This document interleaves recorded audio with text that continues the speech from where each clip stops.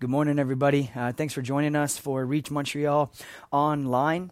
Before we jump into this week's teaching, I just want to let you know that this week we are going to be rolling out some reopening plans and kind of in two different phases that'll take us over July and August and then into the fall. So just keep your eyes open for that as we roll out some of those details, as we kind of work, so excited to get back together physically. But this week, here we are again, using the technology that we do have to be together to continue our series, Scripture, God's Word, Our Lives. And last week, if you remember, we tried to kind of hit the story of the Bible in one sermon, right? So we tried to do kind of the epic narrative. What is the Bible actually saying? What's the story that the Bible is telling?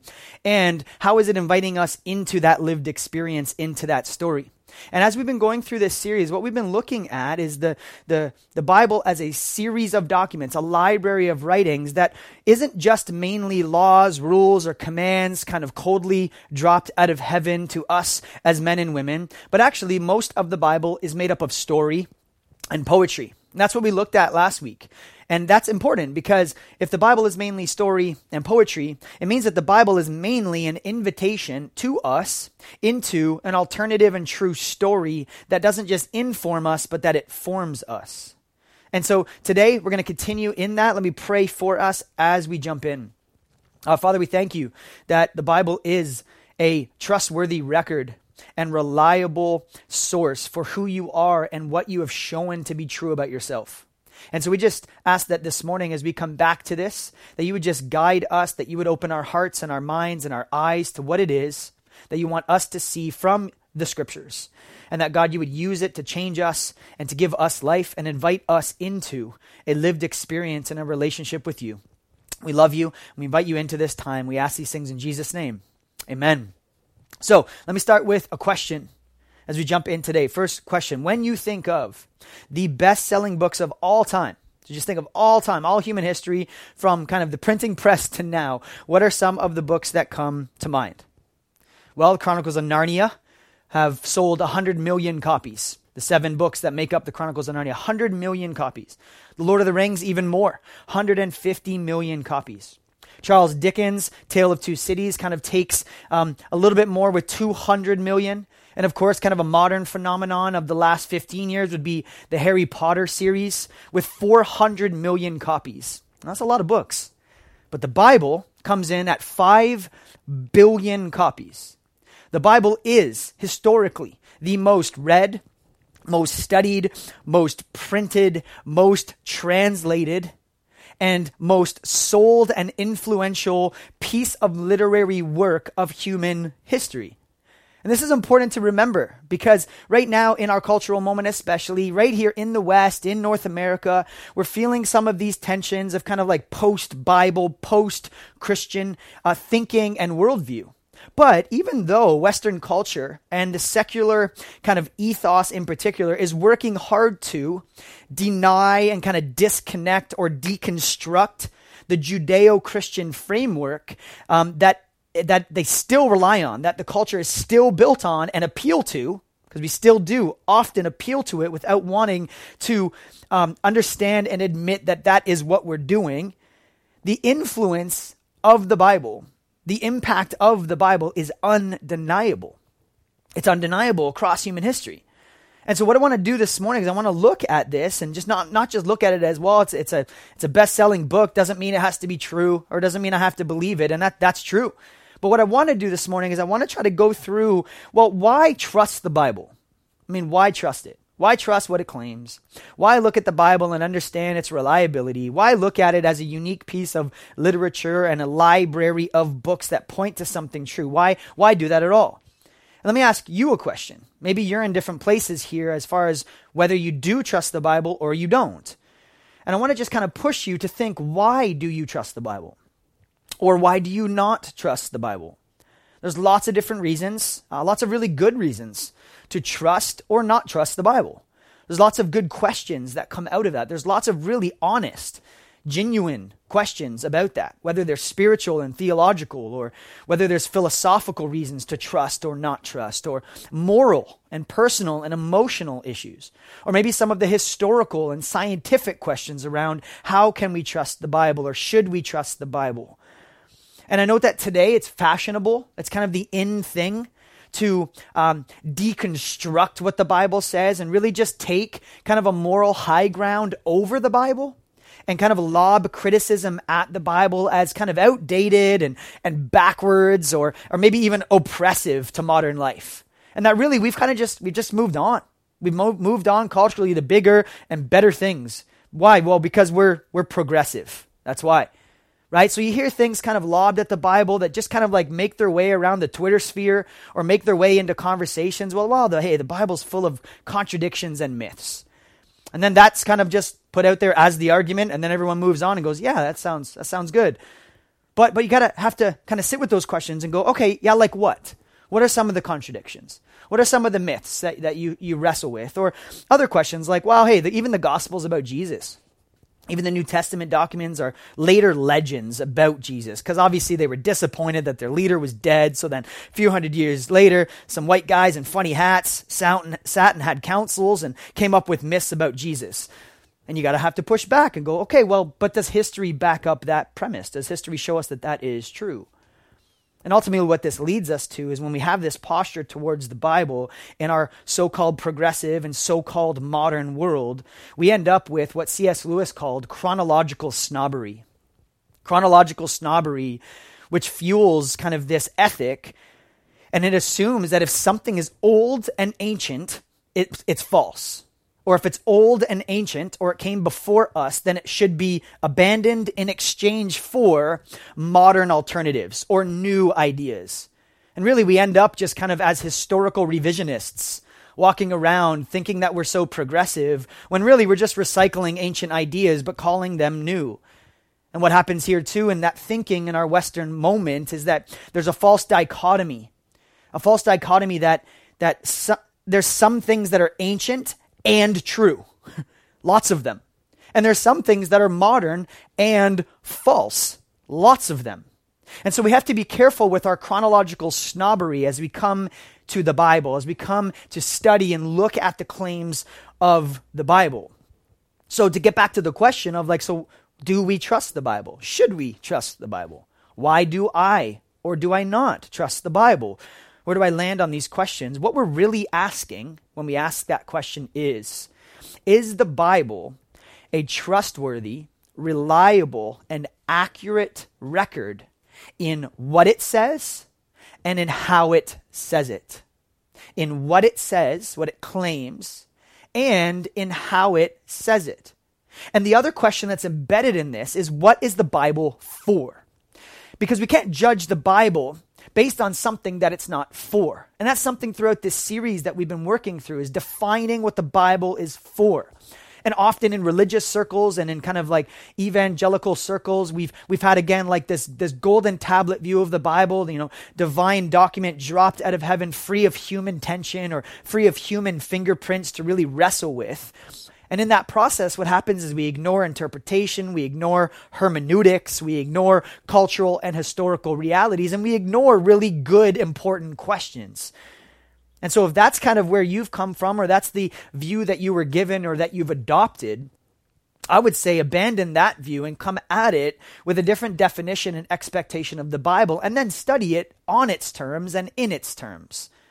So let me remind you of the definition of the Bible we've been using throughout this series. Says this: the Bible is a library of writings that are both divine and human, that tells one unified story leading us to Jesus. So one thing we've been unpacking is that it's not just one book, but it's many books. It's 66 books, many different human authors, but one divine author. That the Bible claims to be the self-revelation of the one God. And it's complex. There's lots of different genres. There's lots of different things to work through. There's historical and cultural things to work through. And so as we come to those questions, it's important to start with, is it even a reliable source of answers for some of the questions that you and I may have? I love C.S. Lewis on this when he talks about how to judge a piece of literature. how to judge anything to be true or trustworthy. And he says this: the first qualification for judging any piece of workmanship, so anything that's made, from a corkscrew to a cathedral, is to know what it is, what it was intended to do, and how it is meant to be used. The first thing is to understand the object that's before you. As long as you think the corkscrew was meant for opening tins, or the cathedral for entertaining tourists, then you can say nothing to the purpose about them. And that's super important to the definition that we've been using, is what is the Bible actually for? And what does Jesus say about the Bible's purpose? Well, Jesus constantly points at the historicity, the reliability of the Bible to do what? To point humanity to relationship with God, the God that's revealed through the pages of the Bible. And in Jesus, he says that the Bible finds its climax in him, that everything before him in the Old Testament is pointing to him, and everything in the New Testament is pointing us back to him. So the Bible is for the self-disclosure of who God is, the human condition and what went wrong, and the lengths that God has gone to from the beginning to pursue and rescue and love a broken, sinful humanity. That's what the Bible's for. So the question that we're asking then is, does the Bible succeed at that? Is the Bible a reliable, accurate, and trustworthy source to that end? So we're going to do a little bit of historical stuff right now. If history is kind of your jam and you love it, then you're going to love this part. If not, stick with us as we kind of do a little bit of this. But historically speaking, when we just take the Bible, just apart from the claims that the Bible makes, if we just take the Bible in its form and we look at it as a historical work, we look at it as a book made up of other books, it's important to compare it to other ancient sources for its accuracy and its reliability. So here's a couple examples. Plato's Republic, it has its origins in 400 BC. The earliest manuscript copies that we have of that is from the 9th century AD. Okay, so 400 BC is when it was written and where the original ideas come from.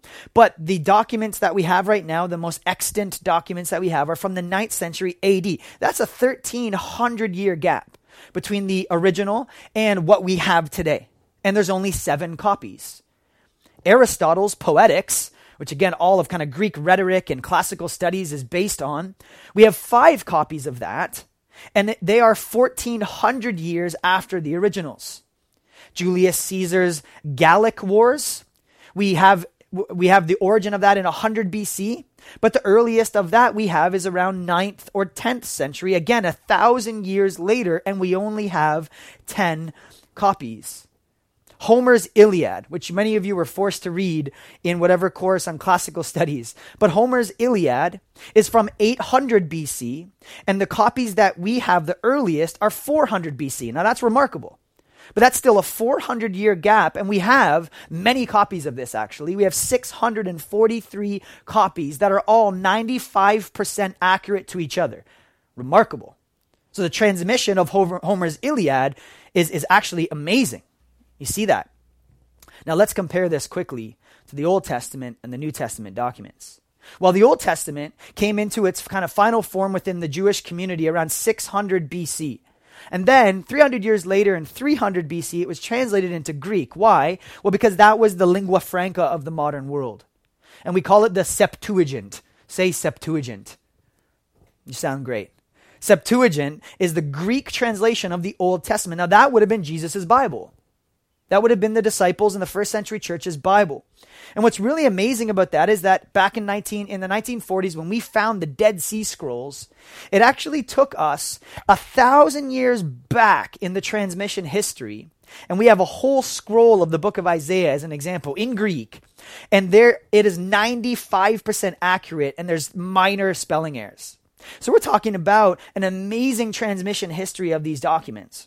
And over 1,000 years, there was minor differences. And those are the copies that we have.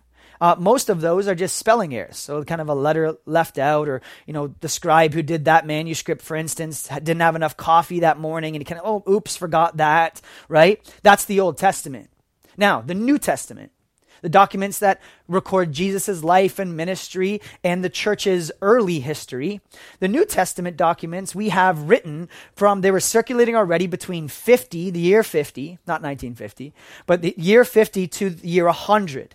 And it was in the 300s that we have them kind of canonized. The idea that the Old Testament and New Testament were brought together into one kind of comprehensive whole. The earliest document of the New Testament we have is about 125 AD, only 25 to 40 years after most of the eyewitnesses to Jesus' life and ministry. We're talking about remarkably early. Remember with Homer's Iliad, we had a 400-year gap before anything we have written down. With the New Testament, we have very, very few years. That would be like us today having someone write about World War II and us going, well, they were there. Yeah, that makes sense. That's not too long. Like we're actually listening to them do that. And here's what's remarkable with the New Testament in particular. We have 24,000 copies. 24,000 copies. And that might sound scary, or might actually sound like it's taking away from its historical reliability, but it actually reinforces it, because it means that in circulation in antiquity, in the modern world of Greek and Rome, that these circulatory documents were being spread all over the place in lots of different languages. We have Greek, we have Latin, we have others. And the Greek manuscripts that we do have, listen to this, the accuracy among all 24,000 copies of the New Testament documents is 99.5% when you compare them. In 350 AD, we have something called the Codex Sinaiticus, and it's virtually the entire New Testament. It's amazing. Now, the Gospels. Let's look at the Gospels really quickly for a second before we kind of understand like the why of all of this. The Gospels were written as biographies. If you understand the Gospels, Matthew, Mark, Luke, and John are kind of its own genre of literature. They're documenting history, but they're doing it as biography, and they're doing it around the life and ministry and teachings of Jesus. Now, the Gospels are dated between kind of 60 and 120, depending on who you ask. Some as early as the 30s and 40s. Paul's letters, in particular, were written between 48 and 65, and then circulated, while many of the eyewitnesses to Jesus' life and ministry and the aftermath were still alive. So we have many early dates and multiple sources that corroborate the same evidence of what was claimed to have happened, what was claimed to be true about Jesus of Nazareth. And this doesn't even bring into consideration the extra-biblical sources, the ones that aren't in the Bible but actually are written by non-Christian Jewish scholars or Roman historians that talk about early Christianity. And that's fascinating too. We don't have time to get into that now. But here's what we have to understand. That this is a remarkably careful, remarkably clear, reliable testimony of what happened. Now, what you and I believe about what happened, now that's a different issue altogether, isn't it? But here's what's important. If you're struggling and you have questions about this, or you're coming at it from a skeptical lens or agnostic lens, you have to question your doubts. You have to question why you don't believe or trust in the claims of the Bible. You have to start there. To hear all the reasons why someone else doesn't necessarily help you get at why you don't. And certain critical scholars like Bart Ehrman would be one of the most famous, one of the most well-known. Has written several books who have hit New York Times kind of top seller lists, especially his book Misquoting Jesus, the story behind who changed the Bible and why. That book's sold like hotcakes. And what Bart Ehrman argues there is he claims that there's 400,000 errors in the Bible. That's a lot of errors, right? That's a ton. And that sounds like, oh no, that's problematic. But it sounds problematic until you actually look at the kind of so-called errors that Bart Ehrman inflates in that argument. There's actually only, when you look at the 400,000 errors, remember the 24,000 copies. So if there's one spelling error in one of those copies and that was repeated over 10,000, then that's going to count for several thousand of so-called errors. So Bart Ehrman kind of compounds that to say, hey, we can't trust these documents. But it's not historically genuine to do that. It's a little bit intellectually irresponsible to do that, especially when we compare it to other sources of antiquity, like we just did. Plato, Aristotle, Homer, whatever it is. We still have a remarkable record. And actually, when you look at all of the manuscripts in the New Testament, there are only two errors that we run into and we go, oh, okay, we got to deal with that. And they're in Matthew 16 and they're in John 7. And what's the error? Well, some manuscripts include a section that others don't. So we have two different corresponding manuscript traditions that we see the scribal community recording and copying. Now, the point, though, behind those two errors, so-called errors, is that there is nothing theologically conflicting about those things. Nothing at all. Theologically meaning there's nothing that's said about God that's like, oh no, big dirty secret. We should have buried Matthew 16 and John 7 before they found this out. There's nothing theological about that. Pastor Greg Gilbert in his book, Can We Trust the Bible? He sums up all of this nerdy historical stuff. And he says, it turns out that not a single doctrine of Orthodox Christianity depends solely on a questioned portion of the biblical text. So whereas Bart Ehrman and other scholars want to inflate this number and tell us how many errors there are, the question that we must ask is, what do those errors actually do to take away from the clear teachings of the Bible? The answer? Nothing. So when we're consistent in our criteria to look at the Bible on the shelf among other sources of antiquity, amongst history, the manuscripts and scrolls of the Hebrew Bible, the Old Testament, and the gospel biographies and the letters of the New Testament taken together are, just historically, the most accurately preserved, reliable, and verifiable documents of human history.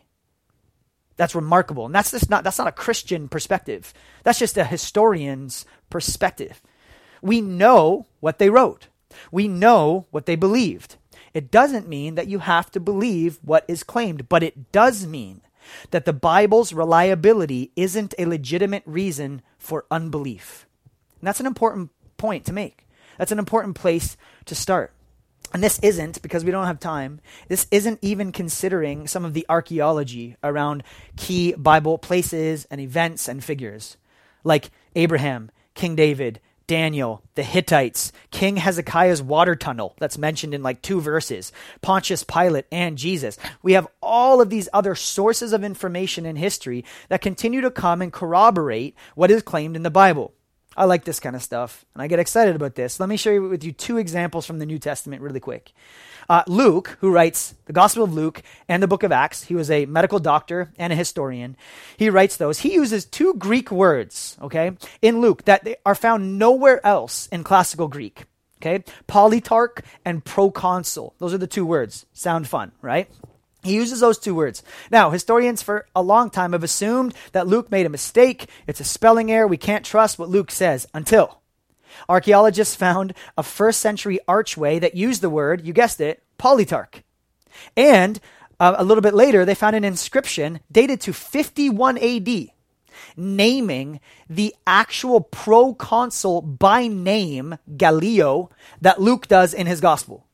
Amazing. It's just incredible. And at a historical kind of archaeological geeky level, that's just fantastic stuff. You see that, you're just like, wow, that's pretty mind-blowing. And also, the Bible, we got to be honest about this because it has gone through the most rigorous historical criticism than any other historical text of history. And that's what's amazing. There's been more textual criticism and historical criticism done to the Bible, and it has come out historically, impressively, culturally, accurate, and reliable. No wonder it's the most read, most sold, most studied book ever. No wonder it's the most influential work of human history ever, right? It belongs among the greatest intellectual achievements of the human race, and it still speaks and influences today.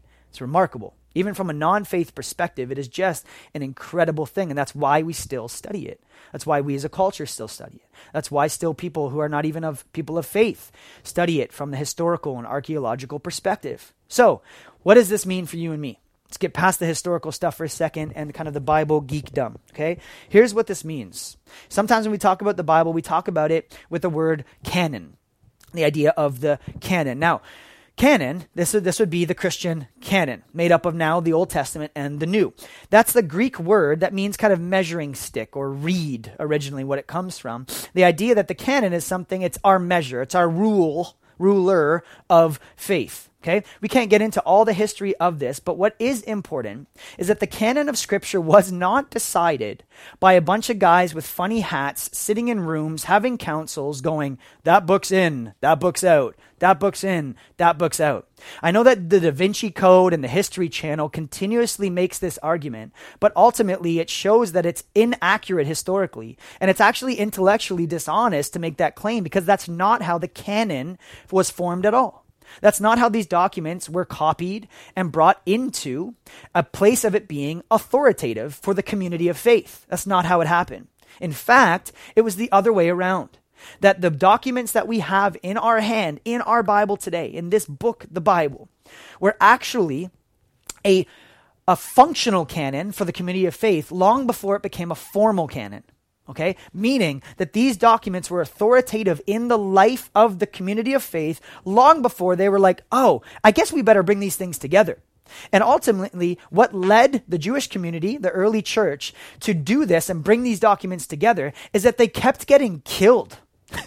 They kept getting killed. They kept getting raped and pillaged, and their documents were getting burned. So then we have all these copies. They're like, let's make more copies. Because every time we get persecuted and get our heads chopped off and get fed to lions, we're going to lose this. So we better get this baby written down. And so they start to circulate it and write it down. So every time in the Old Testament, exile happens. Every time in the New Testament, we see a persecution in the church. There's this push to say, we better write this stuff down. So I know the kind of power play of like the people in authority, the religious people sitting with their funny hats, deciding what's in and out is kind of the myth that sits, the urban legend that sits over the Bible, but it's just not historically true. The Bible and the Bible's claims were a story lived out by a people long before it was a story written down for people. Long before. So contrary to kind of the modern secular claims, the transmission of the manuscripts were nothing like just kind of a game of broken telephone. It was a people giving testament and testimony to the fact that God was at work, and he still is. And I know that in our post-literate kind of digital culture, we don't understand the level of care and the level of significance that went into preserving and transmitting the Old and New Testament. These were literary geniuses. We're talking about professional scribes that did this for a living. People who knew multiple languages, that took great care and spent their entire lives ending up nameless. Most we would never know and don't know. Writing this down and copying this. Why? Because the story needs to be told to the world. That's why. And it's always a weird argument to say it's the people in power that kind of like conspired behind closed doors. If you've read the Bible, that's not even who is in the Bible. Like this is not even a story that you would tell. Like this is not a myth that you would make up. Just like, yeah, they keep killing us. That's a cool story. Let's tell everybody. It doesn't make any sense. The first eyewitnesses to the tomb were women. And that's written down, that they were the first ones to witness that, hey, Jesus' body is gone. They weren't even allowed to testify in court in the first century. So talk about picking an uncredible witness for this story. This is actually so counterintuitive. And it's actually a story that is so backwards and works against itself in all the weird ways that we don't expect, yet God uses it to speak. And that's exactly the point. It's exactly the point. So here's what I want to do. I want to jump from the New Testament.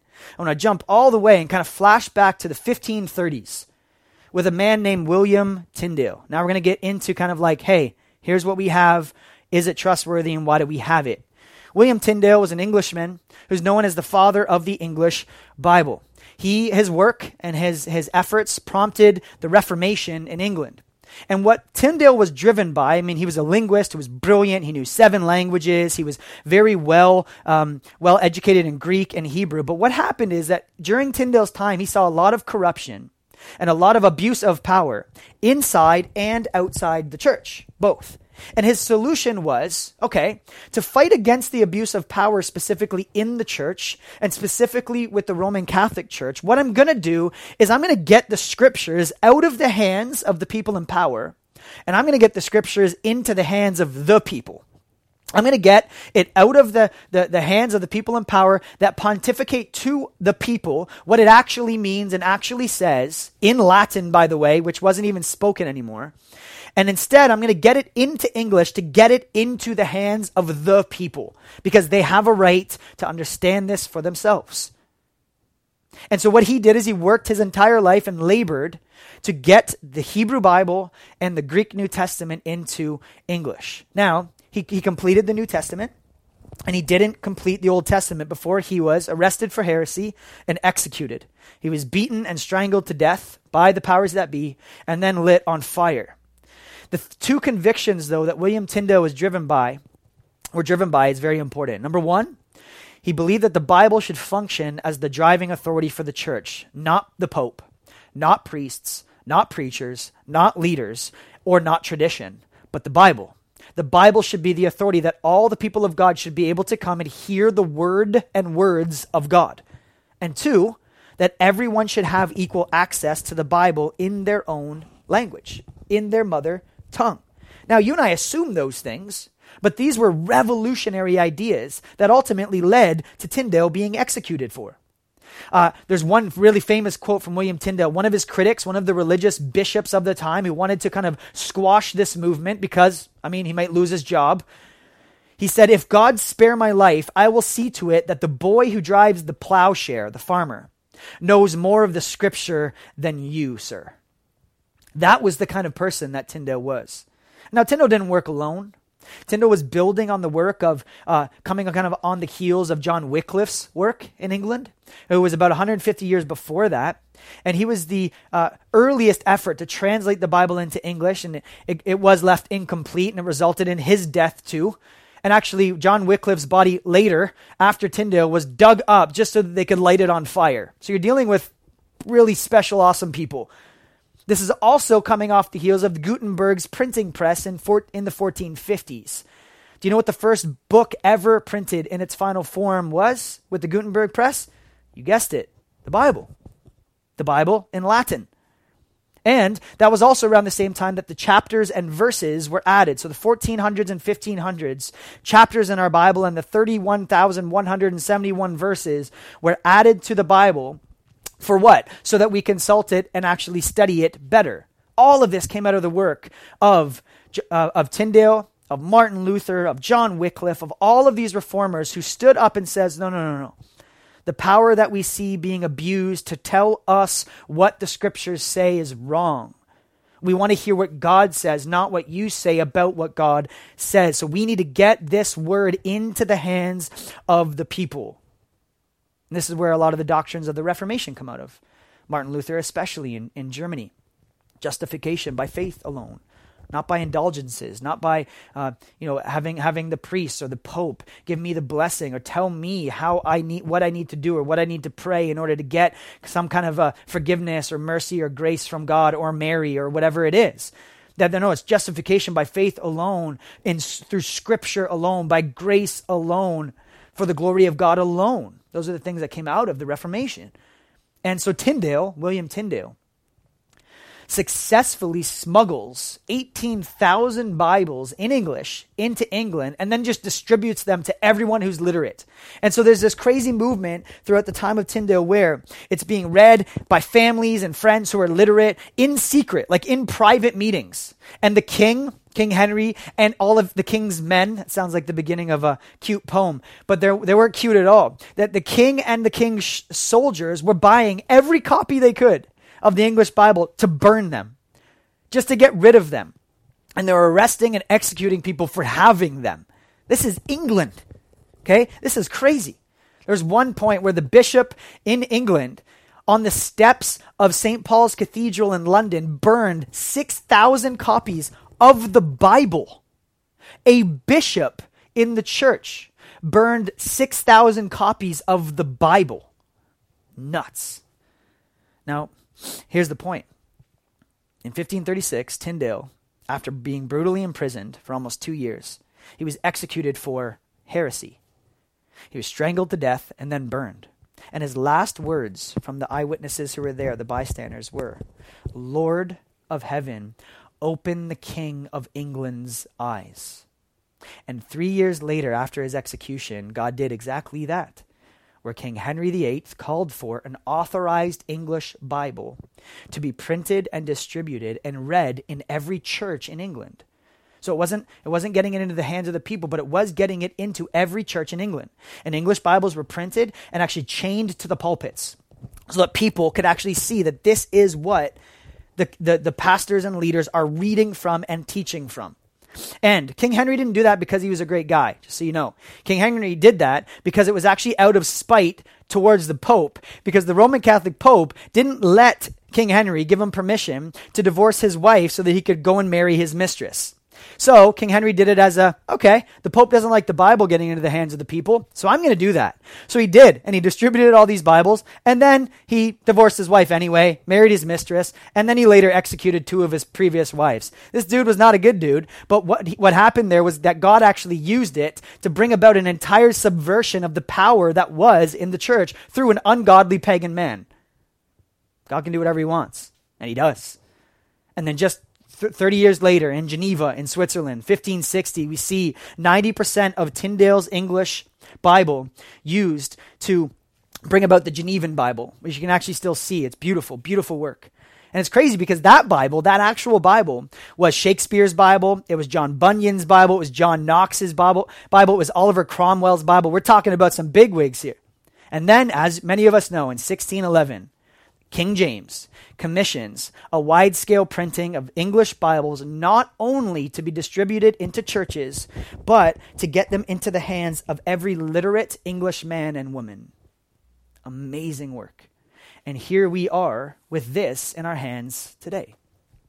And what's crazy about something like this, and we look at history this way, is that these efforts that we see made by someone like Tyndale, who shed his blood and lost his life to get this word into our hands in our language, this work still continues in dozens of countries across the world who do not have access to the Bible in their mother tongue. And listen, you and I don't feel this. We don't feel the severity of this. We don't feel the weight of this. Why? Well, because we can download the Bible app on our phone, or we can walk into Chapters and buy one. But the Bible is still illegal and forbidden in many countries today. You can be arrested, and there are brothers and sisters being arrested, tortured, and executed for having a Bible. North Korea, Somalia, Iraq, Yemen, Kenya, Saudi Arabia, many more. Like, this is a real thing that we see today. Many people are losing their lives. Men, women, and children have lost their lives and are still losing their lives to get this word out.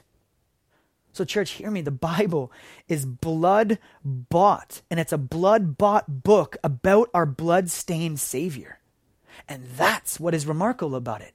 All the historical stuff is remarkable, but even more remarkable is the story that it tells, the good news that it invites us into. And the only reason that you and I have access to the Bible is because of the conviction and the perseverance and the dedication of men and women before us who fought with their lives to preserve and proclaim what God has always been saying.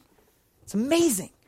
It's an amazing gift, and it's an amazing invitation into relationship with the God that's revealed in the pages of the Bible.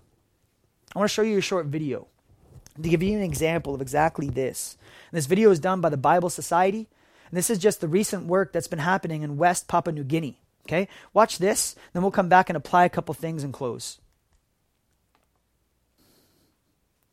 The looks on their faces, the level of excitement about actually having the Word of God in their words, in their language. If we could, as a church in the West, recapture that level of significance and importance and beauty of the Word of God, it would do nothing less than change the world. In our context, though, and understand, the biggest threat to the Bible today, in our context here, isn't external. It isn't persecution, it isn't imprisonment, it isn't death, and it isn't a lack of access to it. The biggest threat today in our context is internal. What we don't know cannot change us. What we don't study won't shape us. And the vast majority of Christians in the West don't read or study their Bible. We don't look at it as authoritative. We look at it as helpful. And it is far more than just helpful. Like we saw in that video, it is the very words of God that give life. And we have the words of life in our laps. and on our phones and on our tablets. We need it, though, to go from there and sitting on our bedside table for it to be in our hearts and in our minds. That's the only way that this revolutionary, countercultural, true story about the life-giving God will change us and will change our world. So, beyond the historical reliability of the Bible, and that's important, we have to understand that Scripture is trustworthy because the God behind Scripture is trustworthy. The Bible is an invitation into relationship and trust with this God. It's an invitation to abandon a self-defined life. It's to abandon following self and following definitions of our cultural moment, and instead following after the God who always was and always will be the giver of life. Andrew Wilson in his book summarizes this well when he says this: our trust in the Bible stems from our trust in Jesus Christ, the man who is God, the King of the world, the crucified, risen, and exalted rescuer. I don't trust in Jesus because I trust the Bible. I trust the Bible because I trust in Jesus. I love him, and I've decided to follow him. So if he talks and acts as if the Bible is trustworthy, authoritative, good, helpful, and powerful, I will too, even if some of my questions remain unanswered or my answers remain unpopular. I think he's right, that for you and I, as followers of Jesus especially, we trust the Bible because of the testimony and the witness that it provides about the self-disclosure of God. Amen. But ultimately, this is a relationship with the God of the Bible. And that happens in Jesus Christ. And I love how the Apostle John finishes his gospel. In John 20, verse 30 through 31, he again summarizes this well, and this is what we'll close with. And he writes about his own gospel, and he says, "Now Jesus did many other signs in the presence of the disciples, which are not written in this book." It's not exhaustive, but these are written so that you may believe that Jesus is the Christ, the Son of God, and that by believing you may have life in his name. The Bible as a whole, Old Testament and New, with its unique history and transmission, are trustworthy, reliable, and accurate because it's an invitation into relationship to know and trust Jesus, the author of life. And that's what Jesus has accomplished for you and me. So I want to encourage us not only to just kind of have our heart just enlarged with a passion for Scripture, but I also want to encourage us to continue to study well and to know what it has taken to get this into our hands and to approach it, not just kind of casually, but to approach it reverentially, to come to it because we're coming and opening this to worship the God that leaps off the pages and transforms hearts and minds. Let me pray for us. Father, we're just so thankful that watching a video like that and seeing the level of excitement about your word, about you and what you say, Lord, we don't know everything. We don't have all the answers to every question. No one does. But Lord, we come and we say with a posture that we trust you, a posture of humility to say, Lord, we want to know more of you. We want to know more about you, but we also want to be transformed by you. So Lord, I pray for us as a church. I pray for all of us, Lord, even if we're at a place where we're not quite there, we're not trusting the words of Scripture, that you would transform hearts and minds and you would continue to lead and give direction to people who are exploring and seeking after you so that they too, like John 20 says, would have life in your name. We love you and we thank you and we ask all these things in Jesus' name. Amen.